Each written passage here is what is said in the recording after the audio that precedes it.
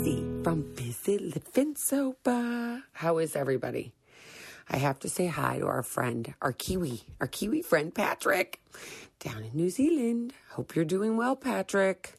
Keep up the good work. He's trying something new and he's finding enjoyment in it, so I'm very happy for him. So I just wanted to throw that out there. And by the way, if you're listening and you like what we have to say, please start following us, and maybe you can share this on your Facebook or share it with other friends, because we'd love to hear your feedback too. If you want to email us at busy, Bizzy, at busylivingsober.com, that'd be awesome. Today we have my friend Louise. Say hi. Hi. Louise is she's in short-term recovery so far. You have how many days today? I have 53. 53 days. That's pretty awesome. But this isn't your first go-around, is it? It is not. It would be my third. Your third. So tell us what it was like. Well, I don't exactly have the timeline. I don't know if I'm completely accurate, but I had an intervention, I would say 4 years ago. And the result of that was not what everybody had hoped for. They wanted me to go into inpatient, but I ended up going to outpatient, which was not very successful. I completed it, but I didn't. A couple months after I finished the outpatient, I relapsed or started drinking again. And then about a year and a half later, I went into inpatient for 30 days, and it was I'd say 3-4 months after I left the inpatient, I began drinking again. And it was from there on, it was just, if I got 3 months, I was really lucky. But I would say more like 2 months, 1 month, and then I would go back out. So it was a struggle. It was a struggle for about 2.5 years after I went to the inpatient. And then I went back into inpatient on December 28th or 27th. And then I got out on the 25th of January. So now I have 53 days. Now you have 53 days. Mm-hmm. Do you feel different? I do. I feel different in the respect that I feel a lot more freedom than I felt. And I don't compare anything to how I felt coming out of outpatient, because that was just not a great experience for me, to say the least. But if I can compare it to the first time, or the first time going into inpatient, when I got out, what I realize now is that I went in just to, for lack of a better word or phrase, to shut people up. I think I didn't do it for myself. I did it for my family, my friends, everybody that desperately wanted me to go into a rehab, an inpatient rehab. And so I did it for them. And I really didn't do it for myself. I can remember just even being at rehab, talking about my family and people drinking a lot, and why is it me that's under the microscope? Why is it me that, everybody talks about, and nobody, looked at themselves, or, my friends that drank a lot. And so I didn't focus on what was important, and that was, figuring out why, or just figuring out how to get sober myself and not worry about anybody else. And so this time around, I went in for myself, and what a huge difference that makes. A lot of people said prior to me going in, if you can't do it for yourself, do it for your children. And, even that didn't work for me. And it's almost difficult to say that or admit that. It has nothing to do with my undying love for them, but you can't do it for anybody else. You can't do it even for your children, or I couldn't. I did it for myself. So that was a huge difference. And I think that's what's going to keep me sober. Do you think you have the disease, like the disease as they describe? Do you think that you have a disease? Do you know that? Do you feel like you have, like you process alcohol differently than other people? Oh, absolutely. I'm a blackout drinker, and I absolutely think I process it differently. You know, what got in the way of me understanding and accepting that was just being angry that I couldn't drink like my friends that could drink and drink responsibly. So that really got in the way of me really being able to take a good look at what drinking did for me. I mean, there aren't many good stories. I mean, you know, I made a lot of mistakes. I had a lot of poor judgment. I embarrassed myself. I embarrassed other people. I was ashamed of how I acted. I forgot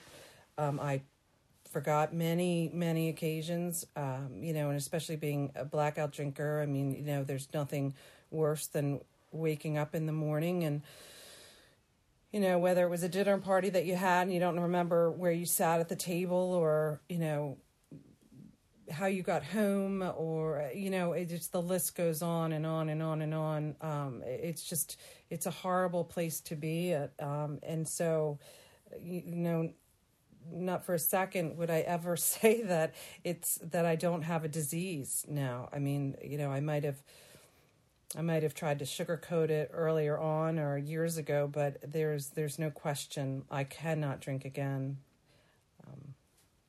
Yeah. I feel the same way. I had to wake up I was a blackout drinker too. So I'd wake up in the morning and go, oh my God, where's my car? What happened to it? And I can totally relate to that feeling and that shame. That's why I coined that phrase, you know, sober, not ashamed.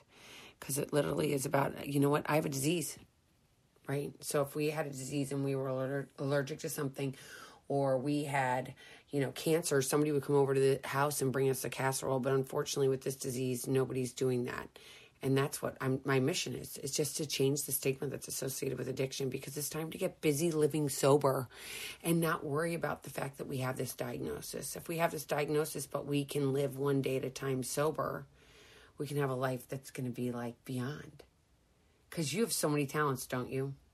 Yeah, I mean, and I gave up a lot of them. I mean, art for me has always been a talent of mine, and something that I loved. It was, you know, it gave me a lot of peace, and I was very relaxed when I would do my artwork, and I felt very proud of it, and I just stopped. It was just kind of, you know, I mean, just when I had the pockets of sobriety after I left rehab, I was on my game. I felt that, you know, I could have done anything, and the artwork that I produced was great. I felt like $1 million, and people, you know, asked me to do, you know, stuff for them, and then slowly but surely, and when I started drinking, I became, you know, I couldn't do it. I had all good intentions, and it was just a slow descent. And so I look forward to getting back into that, because I lost it. I didn't do anything that I enjoyed. It stole everything from you, didn't it? It did, and you know, just thinking that I was a drinker even after the outpatient, I mean, I was never, I never returned back to, I can drink responsibly, you know, and except for in my own mind and in my own laundry room, could I, you know, would I ever think that? But I, you know, as far as my family and my friends, I just became a closet drinker. And so, you know, it was in my laundry room, it was in my bedroom, it was in my car, you know, so I wasn't having fun. I wasn't out socializing. I wasn't with girlfriends, you know, out on a Saturday night having fun. I was by myself. I was isolating. I spent so much time drinking by myself. I spent so much time trying to dispose of the alcohol the next day. It was so consuming to me when I think about it, and I think about it a lot, and especially now because I don't spend that time. I actually have a lunch hour at work that I can actually go out and shop and run errands. I'm not going to the local park to try to find, receptacle to put my wine bottles in. So, and I'm actually driving to work listening to music or talk shows, and I'm not thinking I'm not telling myself and promising myself that I'm not going to drink tonight. I'm not going to drink tonight. I'm not going to drink tonight. And I will drive an hour saying that to myself over and over like a loop. And, sure enough, 3-4 o'clock in the afternoon, that feeling just goes away, and then I drink again. Yeah. Or I drank. So it was a lot of time invested in drinking and cleaning it up and thinking about what I did, what I said, it was a lot.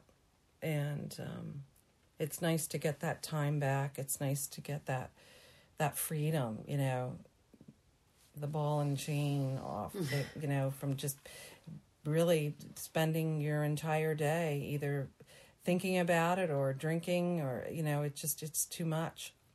It's a horrible disease, isn't it? It is a horrible disease.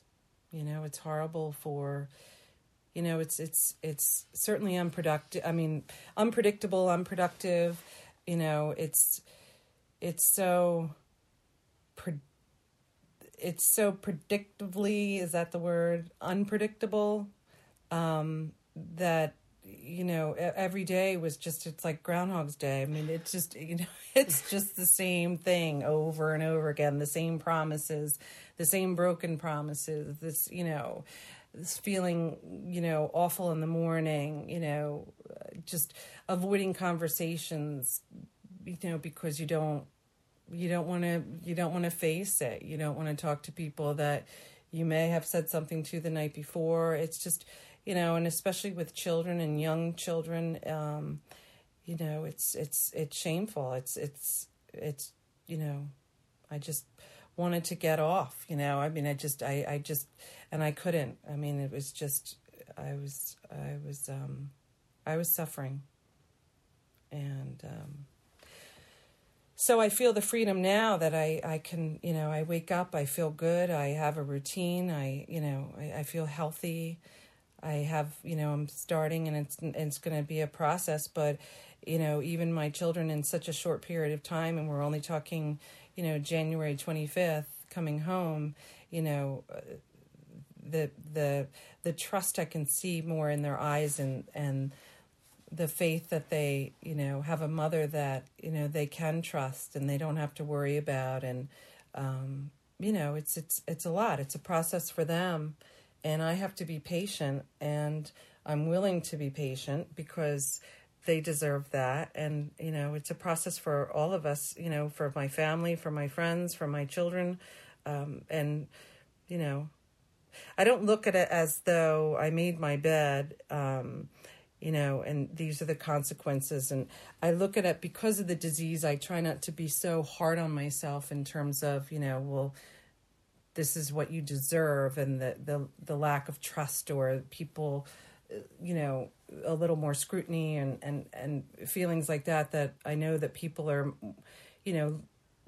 there's, I was telling somebody the other day, like I tripped, and I know that my daughter, her first reaction was, had you been drinking? And the way she looked at me, I thought, but I have to accept that. And, eventually, time heals, and time will also give her confidence that I am going in the right direction, and I am sober, and she can trust me. And that's ultimately what I want, but it will be time, and I have to understand that and accept it. Yeah. Well, you're doing an amazing job. Thank you. I'm really excited for you. I'm excited for me. I'm excited for you. I'm excited for your family. I'm excited for you to get busy living and, and don't let that disease kill you anymore because it wants to kill you. And all we can do it is one day at a time, right? Mm-hmm.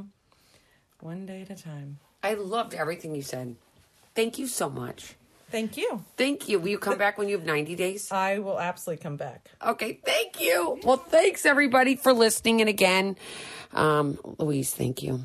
Thank you. And if you guys like us, share us on Busy Living Sober or share us on your Facebook page or whatever. And I'm really grateful that Louise is here because she's an amazing person with so many gifts. And I missed her when she was out again. And to have her back is just such a joy. And I selfishly feel very happy that my friend's back because she's really amazing.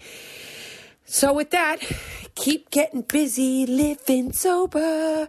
We'll touch base with you all next week. If you have any ideas or any topics you'd like us to talk about, please, again, reach out at Bizzy, B-I-Z-Z-Y, at BusyLivingSober.com. Take care. Bye-bye.